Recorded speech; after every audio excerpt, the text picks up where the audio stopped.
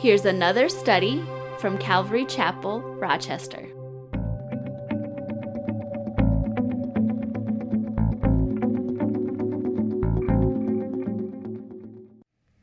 All right, the Day of Atonement. Hopefully by now, after I've been rattling on, you've got chapter 16, verse 1 in front of you there.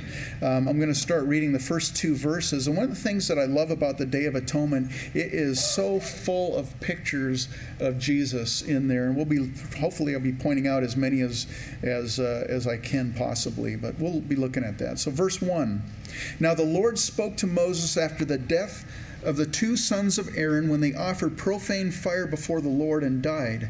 And the Lord said to Moses, Tell Aaron your brother not to come at just any time into the holy place inside the veil before the mercy seat which is on the ark, lest he die. For I will appear in the cloud above the mercy seat.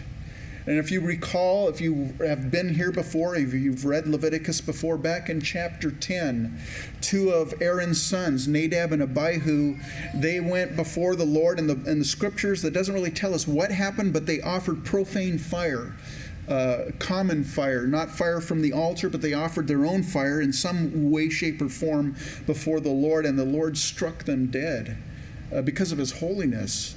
And so we get a couple clues about maybe what was going on, because after that, here as we see as the Lord's instructing Aaron, he says, tell him not to come at any time. You can't just walk in any time into the holy place, because God's holy. And you combine that with Leviticus chapter 10, verse 9. You don't need to turn there. I'm going to read this to you. But right after that incident where Nadab and Abihu were struck by the Lord told Moses and Aaron, says, Do not drink wine or intoxicating drink, you nor your sons with you, when you go into the tabernacle of meeting, lest you die. It shall be a statute forever throughout your generations. So that combined with just going in at any time, kind of like, casually or whatever, kind of gives us maybe a clue possibly what happened. Maybe they were, a little tipsy or whatever. They had some drinks and they went in and just, and they just treated the Lord God as common. And they went in there and God's a holy God, and he's communicating that clearly to the children of Israel, to the nation of Israel. So it could be, we don't really know, but so the Lord is telling Aaron, you can't just come in any time. And the Day of Atonement actually would only occur one time, one day each year. Anyways, so they weren't able to come in any time, but you and I are under the new covenant, right? We've been blessed to be under the new covenant. In the word of Hebrews, the chapter 10, verse 19 and 20 tells us this. Therefore, brethren, having boldness to enter the holiest by the blood of Jesus, by a new and living way which he consecrated for us through the flesh, that is through the veil, that is his flesh. You and I don't have to fear about being struck down by the Lord if, one moment we just cry out to the Lord, or, we're in a situation we just go to the Lord and call out to him. We're not going to get struck down by the Lord. We have that opportunity. We can boldly come into his presence at any time. That's not the case under the old covenant. But for you and I mean, what a blessing that is for us. We're able to do that. And so the Lord tells Aaron there at the end of verse 2, For I will appear above the mercy seat. And we've talked about the mercy seat earlier in was our study through the book of Exodus. The mercy seat, it literally means kaporeth, or it means a covering. And it was literally a gold lid that covered the Ark of the Covenant that was placed inside the holy place. There were two cherubim, one on each side, two angels basically, one on each side of this gold cover. And above that was where God would meet. Above the mercy seat was where God would meet in a cloud with the children of Israel after the atonement had been made. And what's very fascinating to me is if you look at John's Gospel, John chapter 20, verse 11, when Jesus rose from the dead, it says, But Mary stood outside by the tomb weeping, and as she wept, she stooped down and looked into the tomb, and she saw two angels in white sitting, one at the head and the other at the feet where the body of Jesus had lain. What an interesting picture.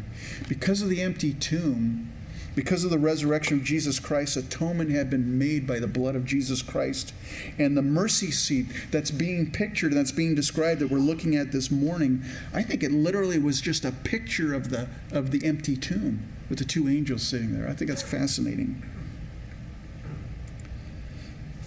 Well, continuing on here in verse 3, thus Aaron shall come into the holy place with the blood of a young bull as a sin offering, and of a ram as a burnt offering. He shall put the holy linen tunic and the linen trousers on his body. He shall be girded with a linen sash, and with a linen turban he shall be attired. These are holy garments. Therefore he shall wash his body in water and put them on. Now, you'll recall in past studies, we looked at the blue ephod that Aaron would wear, the high priest would wear, with the breastplate with all the beautiful stones representing the 12 tribes of Israel, and the onyx shoulder pads, set in gold settings with the names of the children of Israel, and all the multicolored sash and all those things. It was for glory and beauty, the Bible describes.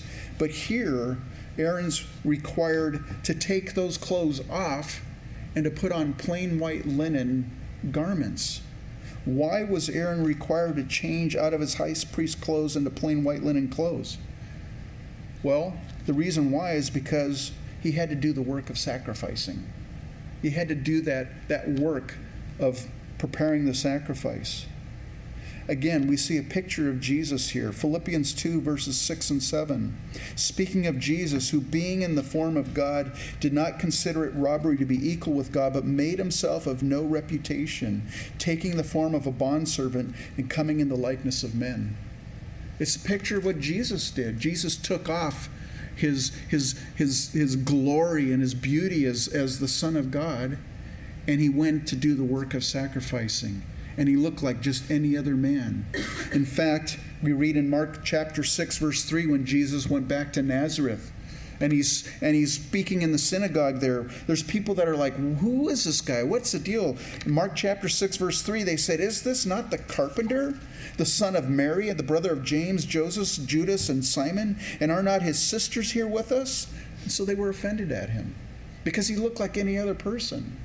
He had taken off he didn't look like a Messiah, so to speak. He didn't have that Messiah quality, whatever that would have been. And so we see this beautiful picture where Aaron has taken off the high priestly robes, and he's put on these plain white linen garments to do the work of sacrifice. And yet it was white linen. White linen. Hebrews 7:26 tells us, for such a high priest was fitting for us, who is holy, harmless, undefiled, separate from sinners, and has become higher than the heavens. Jesus, the perfect Lamb of God without sin, is represented with this white linen. So moving on here in verse 5, and he shall take from the congregation of the children of Israel 2 kids of the goats as a sin offering, and 1 ram as a burnt offering. Aaron shall offer the bull as a sin offering, which is for himself, and make atonement for himself and for his house. And right away the question is, why would Aaron need to first offer a sin offering for himself and his household? Well, the reason why is because although he is designated the high priest, he has a sin nature. He's got flaws, and he's got failings. And what I really appreciate about the Bible is the Bible doesn't hide Aaron's failings. Here he is, the high priest, and yet we've seen how he failed.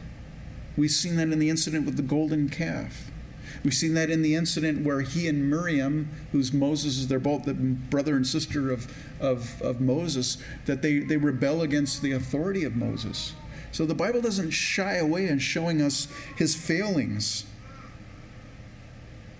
In fact, in Hebrews 5:2, speaking about Aaron, it says he can have compassion on those who are ignorant and going astray, since he himself is also subject to weakness. See, there was an imperfection. The old covenant had its limitations, and one of the limitations was the high priest was a sinner, just like you and I, just a guy who the Lord chose to do this ministry. But our great high priest, And again, I'm going to read the same verse, Hebrews 7:26. For such a high priest was fitting for us, who is holy, harmless, undefiled, separate from sinners, and has become higher than the heavens.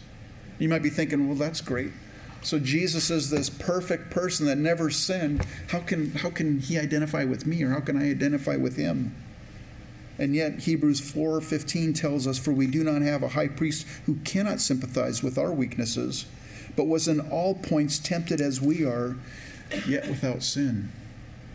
I don't know what temptations tempt you, but you might say, you know what, I don't think anyone's ever been tempted the way I have been tempted. Well, listen, the Bible here says Jesus has been tempted in all points. That means in every aspect of human experience, he's been tempted just like you and I. The only difference is he didn't fail for it. He didn't fall. He didn't sin. Verse 7.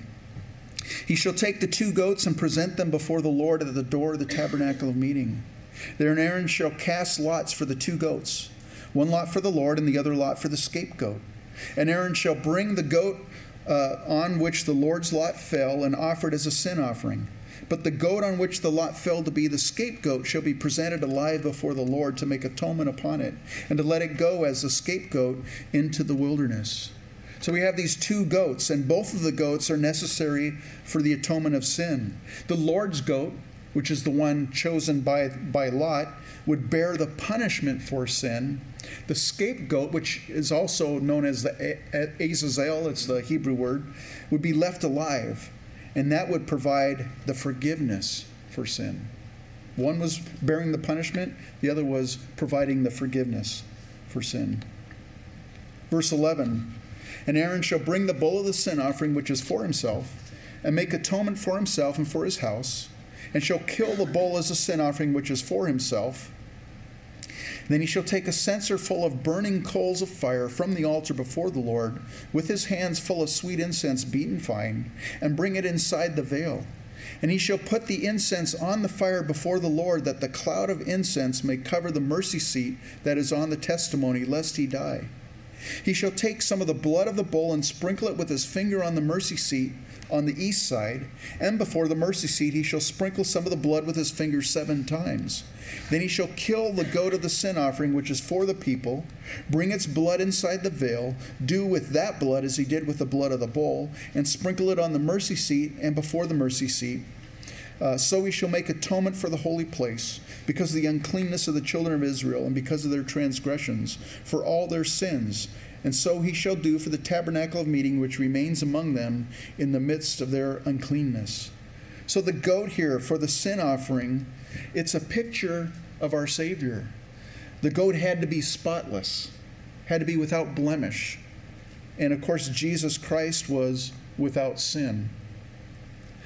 The goat was to be from the congregation of Israel. They actually, somebody owned that goat, and it was to be given. And Jesus came from the Jewish people. He came from the congregation of Israel. This goat was chosen by God. You go, yeah, but they cast lots. Yeah, but God chose which goat would be chosen by Lot. Just as Jesus Christ was chosen by God before the foundation of the world to be our Savior. And just as the blood of the goat was brought into the Holy of Holies to make atonement for sin, Jesus Christ's blood was brought into the holy place to make atonement for your and my sin. What's interesting, too, according to the Talmud, the 2 goats had to be as much alike as possible. And I was looking for graphics, and I saw that, a lot of pictures they have of the 2 goats. One's black and one's white. Of course, the dark goat's the bad goat, and the white goat's the good goat, just like cowboys and Indians when we used to watch those cowboy shows, those westerns in the 50s and 60s. But according to the Talmud, they were supposed to look almost identical. Size, color, value, everything. Again, you think about our Savior, he looked just like any other man. There was no messiahship look to him. He didn't have a glowing halo, even though some people put that in pictures. On the outside, he looked far from being a Messiah. In fact, Isaiah 53:2 prophesies about him. It says, "For he shall grow up before him as a tender plant and as a root out of dry ground. He has no form or comeliness, and when we see him, there is no beauty that we should desire him." So Jesus didn't look like a movie star. He didn't have like the perfect cut jaw, and real tall and piercing eyes. Well, he probably had piercing eyes, but, as far as, what we look at as for beauty and handsomeness or whatever, if you read the scriptures, he probably was kind of ugly, maybe. Maybe nothing that would be like, oh, he's attractive. Probably not. Gives me comfort.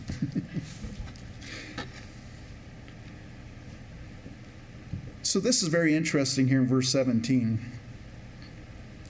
It says, there shall be no man in the tabernacle of meeting when he goes in to make atonement in the holy place, until he comes out, that he may make atonement for himself, for his household, and for all the assembly of Israel. And he shall go out to the altar that is before the Lord, and make atonement for it.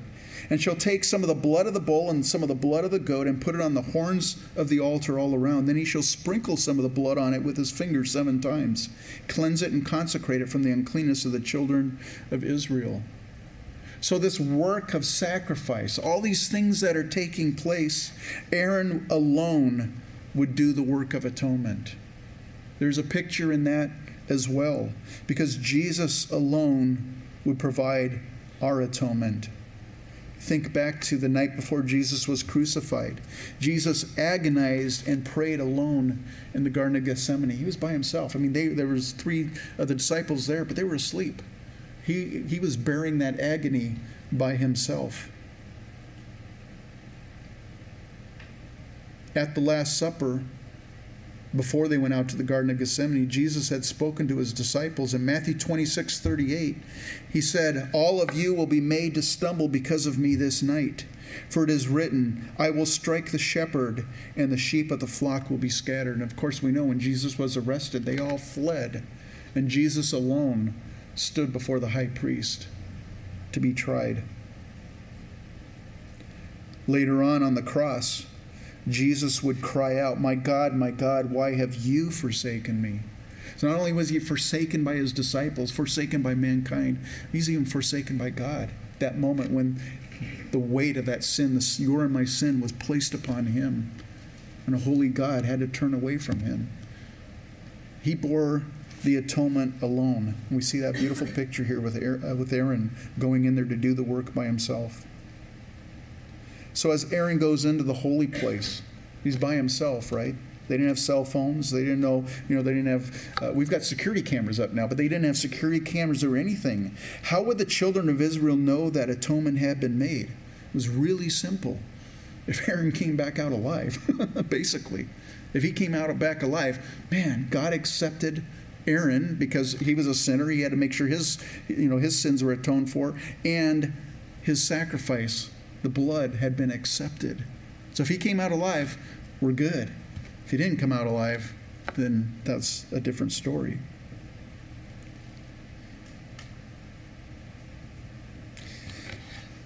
If Jesus had just been a good man, and there are people that say that, Jesus was just a good man, he was a prophet. They'll acknowledge, yeah, Jesus was a prophet, or he was just a good teacher.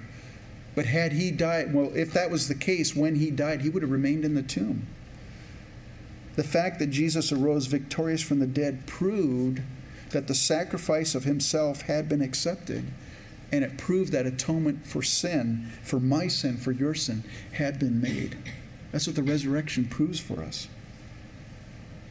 Verse 20, and when he has made an end of atoning for the holy place, the tabernacle of meeting and the altar, he shall bring the live goat, and Aaron shall lay both his hands on the head of the live goat, confess over it all the iniquities of the children of Israel and all their transgressions concerning all their sins, putting them on the head of the goat, and shall send it away into the wilderness by the hand of a suitable man. The goat shall bear on itself all their iniquities to an uninhabited land, and he shall release the goat in the wilderness. So this is the other goat. The goat the Lord had chosen by lot for the sin offering had been killed. Its blood had been brought into the most holy place to make atonement. And now for the Azazel, or the scapegoat. Aaron is to lay his hands on the live goat. And notice he confesses all their iniquities, all their transgressions, all their sins. In other words, everything. There's nothing held back. An interesting word, that Hebrew word yada for confess, it has the sense of revealing. And the opposite of this word is concealing. Sometimes we conceal our sins. But we're to reveal them. We're to confess them. We're to bring them out into the open. And so the children of Israel, Aaron is here to name their sins. Sometimes when we've done something, we might say, get into an argument with someone, I'm sorry I offended you, or I'm sorry that you took it the wrong way, or so, and we never say, I'm sorry that I said this, and this hurt your feelings. Or, when we're confessing to the Lord, Lord, please forgive me for my sins. And he wants us to name them specifically. What sin are you talking about? He wants to forgive each one specifically. And so here they were to name their sins, every sin, leave nothing concealed, but everything revealed. That's kind of a humbling thing. It's hard to do sometimes when we're confessing. It's hard to actually name the sin that we're asking for forgiveness for. But it's necessary. It's necessary to do. So once the sins are confessed over the scapegoat, and what's happening is the scapegoat, he's confessing the sins, both hands on the goat. Symbolically, the sins are being transferred onto this live goat, the scapegoat. It's led out into the wilderness, symbolically carrying their sins and taking them away. Again, Jesus is pictured in the scapegoat as well as the other goat for the sin offering.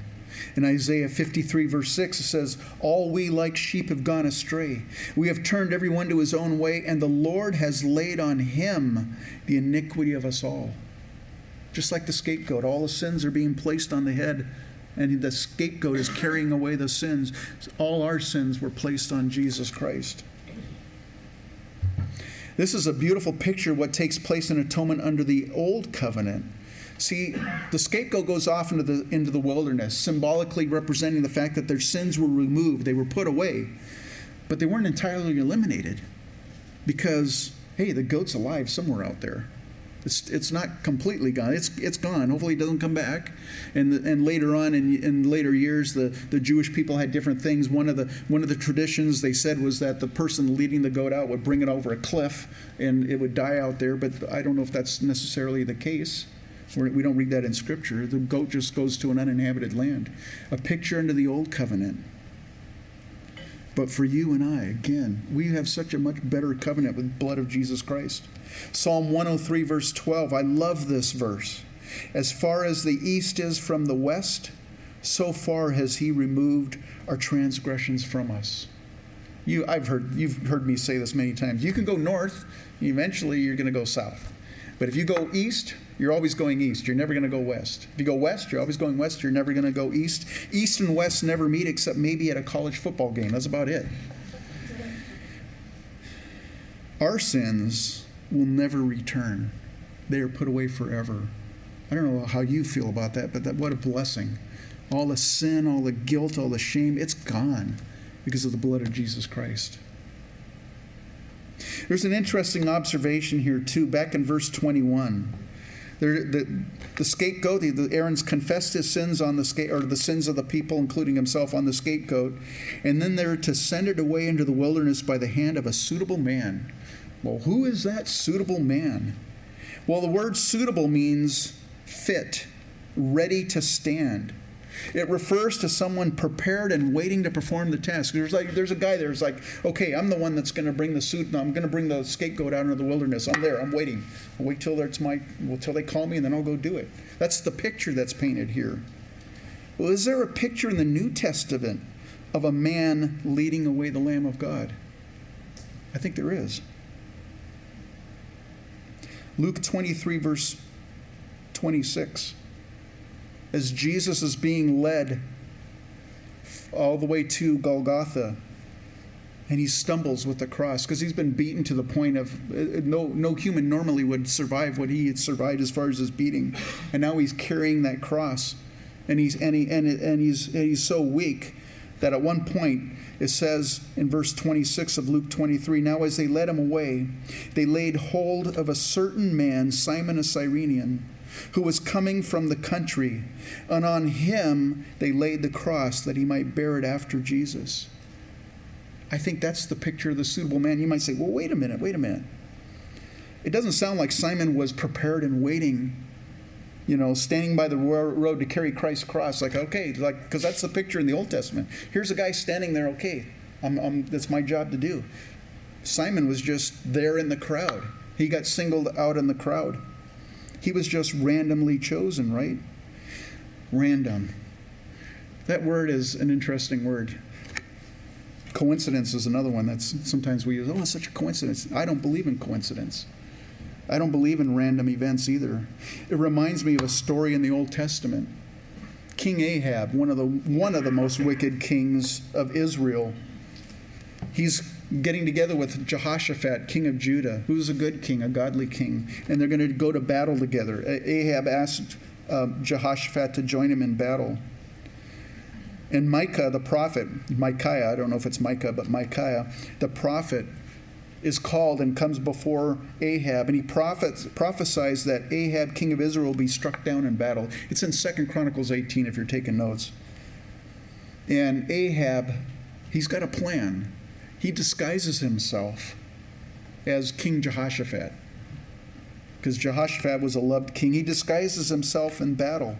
But in 2 Chronicles 18, verse 33, here's a fascinating thing, speaking of coincidences. It says, "Now a certain man drew a bow at random and struck the king of Israel between the joints of his armor." Just a coincidental thing. This guy just happened to be shooting an arrow at the enemy, and it just happens to hit the king who's hiding in disguise right between his armor, and it ends up killing him. I don't think anything's by random coincidence. Proverbs 16:33, we talk about this casting lots for the scapegoat. Proverbs 16:33, the lot is cast into the lap, but every decision is from the Lord. What's my point? Simon of Cyrene, I am sure he wasn't prepared and waiting to carry the cross of Christ. But God chose him. But, who can argue with a Roman soldier anyways? Hey, they compel you to carry it. In fact, Jesus tells in the Beatitudes I think it's in the Beatitudes, he says, if someone compels you to go 1 mile, go with them 2 miles. He's referring to this same thing. If a Roman soldier compelled you to go a mile, carry their baggage or whatever, you had to do it, and you had to go that mile. You had no choice. And so Jesus said, hey, if they tell you to do that, go the extra mile. Just go further. What a lesson that is in and of itself. But I believe Simon of Cyrene was a suitable man in God's eyes. He was selected. He was appointed. God said, he's the man. I want him to do that. Why do I say that? In Mark's gospel, Mark tells us the same story that I just read you in Luke 23. But in Mark's gospel, he speaks about Simon of Cyrene. He says he was the father of Alexander and Rufus. Now, why did Mark say that? Well, obviously the readers knew who Alexander and Rufus was. So they're like, oh, that's his dad. Oh, okay, yeah, I know. I think I know who you're talking about. Interesting. In Romans chapter 16, Paul's closing out his letter to the church in Rome. He says, greet Rufus, chosen in the Lord, and his mother and mine. Most scholars believe that this Rufus was the son of Simon of Cyrene. So what's my point in all of this? Why bring any of this up? Because we're starting 2020, a new decade, a new year, a new opportunity to live for the Lord, and there's going to be divine appointments that are going to come across our way. There's going to be opportunities to minister, opportunities to serve, opportunities to witness. There's going to be all kinds of opportunities, and, they might be undesirable. Some of them might not be like, I'm not ready for this. Or I sure don't want to do that. I mean, who wanted to carry a cross a mile? Might even be inopportune. But don't pass those by, because those random events, they're not random. The Lord maybe has said, you know what? You're the suitable person for that job. And you look at the blessings. Simon of Cyrene, and maybe I'm extrapolating, but I don't think I am too far. I have a feeling that impacted him so much that his entire family got saved. Beautiful lesson. So don't pass up random events. Don't pass up opportunities to minister when they come your way. I encourage you with that. Verse 23. Then Aaron shall come into the tabernacle of meeting, shall take off the linen garments which he put on when he went into the holy place, and he shall leave them there. And he shall wash his body with water in a holy place, put on his garments, come out and offer his burnt offering and the burnt offering of the people, and make atonement for himself and for the people. The fat of the sin offering he shall burn on the altar. So now the work of sacrificing the animals is done. Aaron once more changes back into his high priest's garments, the ones for glory and beauty. What another picture of our great high priest. He laid aside his glory, taking on human flesh. He completed the work of redemption, and then he laid aside his human flesh, and now he has once more taken on the glorious robes of our great high priest in heaven. Beautiful picture. Verse 26. And he who released the goat as the scapegoat shall wash his clothes and bathe his body in water, and afterward he may come into the camp. The bull for the sin offering, the goat for the sin offering, whose blood was brought in to make atonement in the holy place, shall be carried outside the camp, and they shall burn it in the fire with their skins, their flesh, and their offal. And then he who burns them shall wash his clothes and bathe his body in water, and afterward he may come into the camp. So these guys that did these tasks, they were unclean ceremonious, so they had to wash themselves, and now they could come back in. Verse 29. This shall be a statute for you forever for you.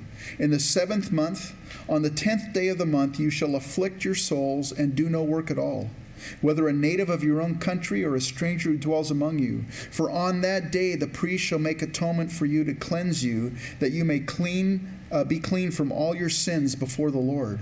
It is a Sabbath of solemn rest for you, and you shall afflict your souls. It is a statute forever. And the priest who is anointed and consecrated to minister as priest in his father's place shall make atonement and put on the linen clothes, the holy garments. Then he shall make atonement for the holy sanctuary, and he shall make atonement for the tabernacle of meeting and for the altar. And he shall make atonement for the priests and for all the people of the assembly. How many times are we reading in here, this is a statute forever for the children of Israel? It's kind of interesting, and we're going to get into it as we go further into Leviticus, but some of the people that believe that homosexual marriage, for example, is, it's like, yeah, the Old Testament, said that it was forbidden, but that was the Old Testament. Things are new, things are different now. And when we get to that, I have a very good argument against that thinking. But here's one of the things in the Old Testament that God says it's a perpetual statute forever. That doesn't mean till the new covenant comes. It's forever for the children of Israel. And the interesting thing is, since 70 A.D., there has been no blood atonement for a Jewish person. Now they take this passage because they don't have a temple. They can't sacrifice an animal on Yom Kippur, which is the Day of Atonement, basically. They still celebrate Yom Kippur. And what they do is they interpret what afflicting your soul means. And it might mean fasting. There's different things depending on, different people. They interpret what afflicting your soul means. The word literally means to be humbled, to be brought low, even to be depressed. What it was to bring home to the person the effects, the consequences of their sin. It was to remind them that this isn't just a glib thing. It's like, oh, the goat's going to take my sin. No, they were to realize what was taking place, the solemnity of it. And God's purpose for the Day of Atonement, it wasn't to kill an animal. It wasn't to just pound people over the head. Look at that. It says to cleanse you, that you may be clean from all your sins before the Lord. The Lord God wants you and I to have a right relationship with Him. He doesn't want us to walk around in unconfessed sin. He doesn't want us to walk around. He wants us to be clean before Him. And He gives that opportunity to us as we confess our sins. 1 John 1:9, as we confess our sins, He's faithful and just to forgive us of our sins and to cleanse us. That's God's desire, to cleanse us from our sins. You can only imagine what it will mean to the Jewish nation when sometime in the future, probably, I think, fairly soon, some guy comes on the scene. And he's a real statesman. He's a negotiator. He just has a way of getting two warring sides, two different factions, maybe 5 different factions. He's got a way of getting them all together in a room to sit down and talk. He's a man with a plan for Mideast peace. And he makes a way for the third temple to be rebuilt. Man, the Jewish people are just waiting. If you ever get on your computer, look at the Temple Institute. These guys, there's a group of Jewish people that are just, they have got so much of the stuff ready to start doing sacrifices again because they know they need that blood atonement. And so once they get the green light, and some guy comes on the scene and makes them, gives them that opportunity, a lot of Jewish people actually believe that it's the Messiah who's going to allow them to rebuild their temple. So now you can imagine some guy comes on the scene and he enables it. They're going to go, hey, that's the Messiah. And they're going to worship him, only to find out that he's a counterfeit.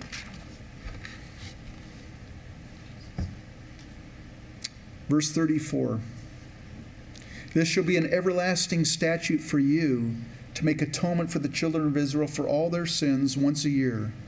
And he did as the Lord commanded Moses.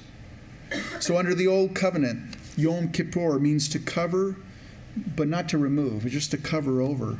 Because year after year, this was a yearly thing they had to do. The Day of Atonement, Yom Kippur, was to be repeated. And the Bible tells us it was only a copy and a shadow of a better covenant initiated by the blood of Jesus Christ. And I want to close with this passage of Scripture here out of Hebrews. In fact, I'd encourage you, if you're ever doing a study, get Hebrews and Leviticus together side by side and just go through these passages. It's just amazing. But I want to close with this. And every priest stands ministering daily and offering repeatedly the same sacrifices, which can never take away sins. But this man, we're speaking of Jesus, after he had offered one sacrifice for sins forever, sat down at the right hand of God. From that time, waiting till his enemies are made his footstool. For by one offering he has perfected forever those who are being sanctified. That's you and I this morning. Praise the Lord. Why don't you stand up? Let's go, Lord, in prayer.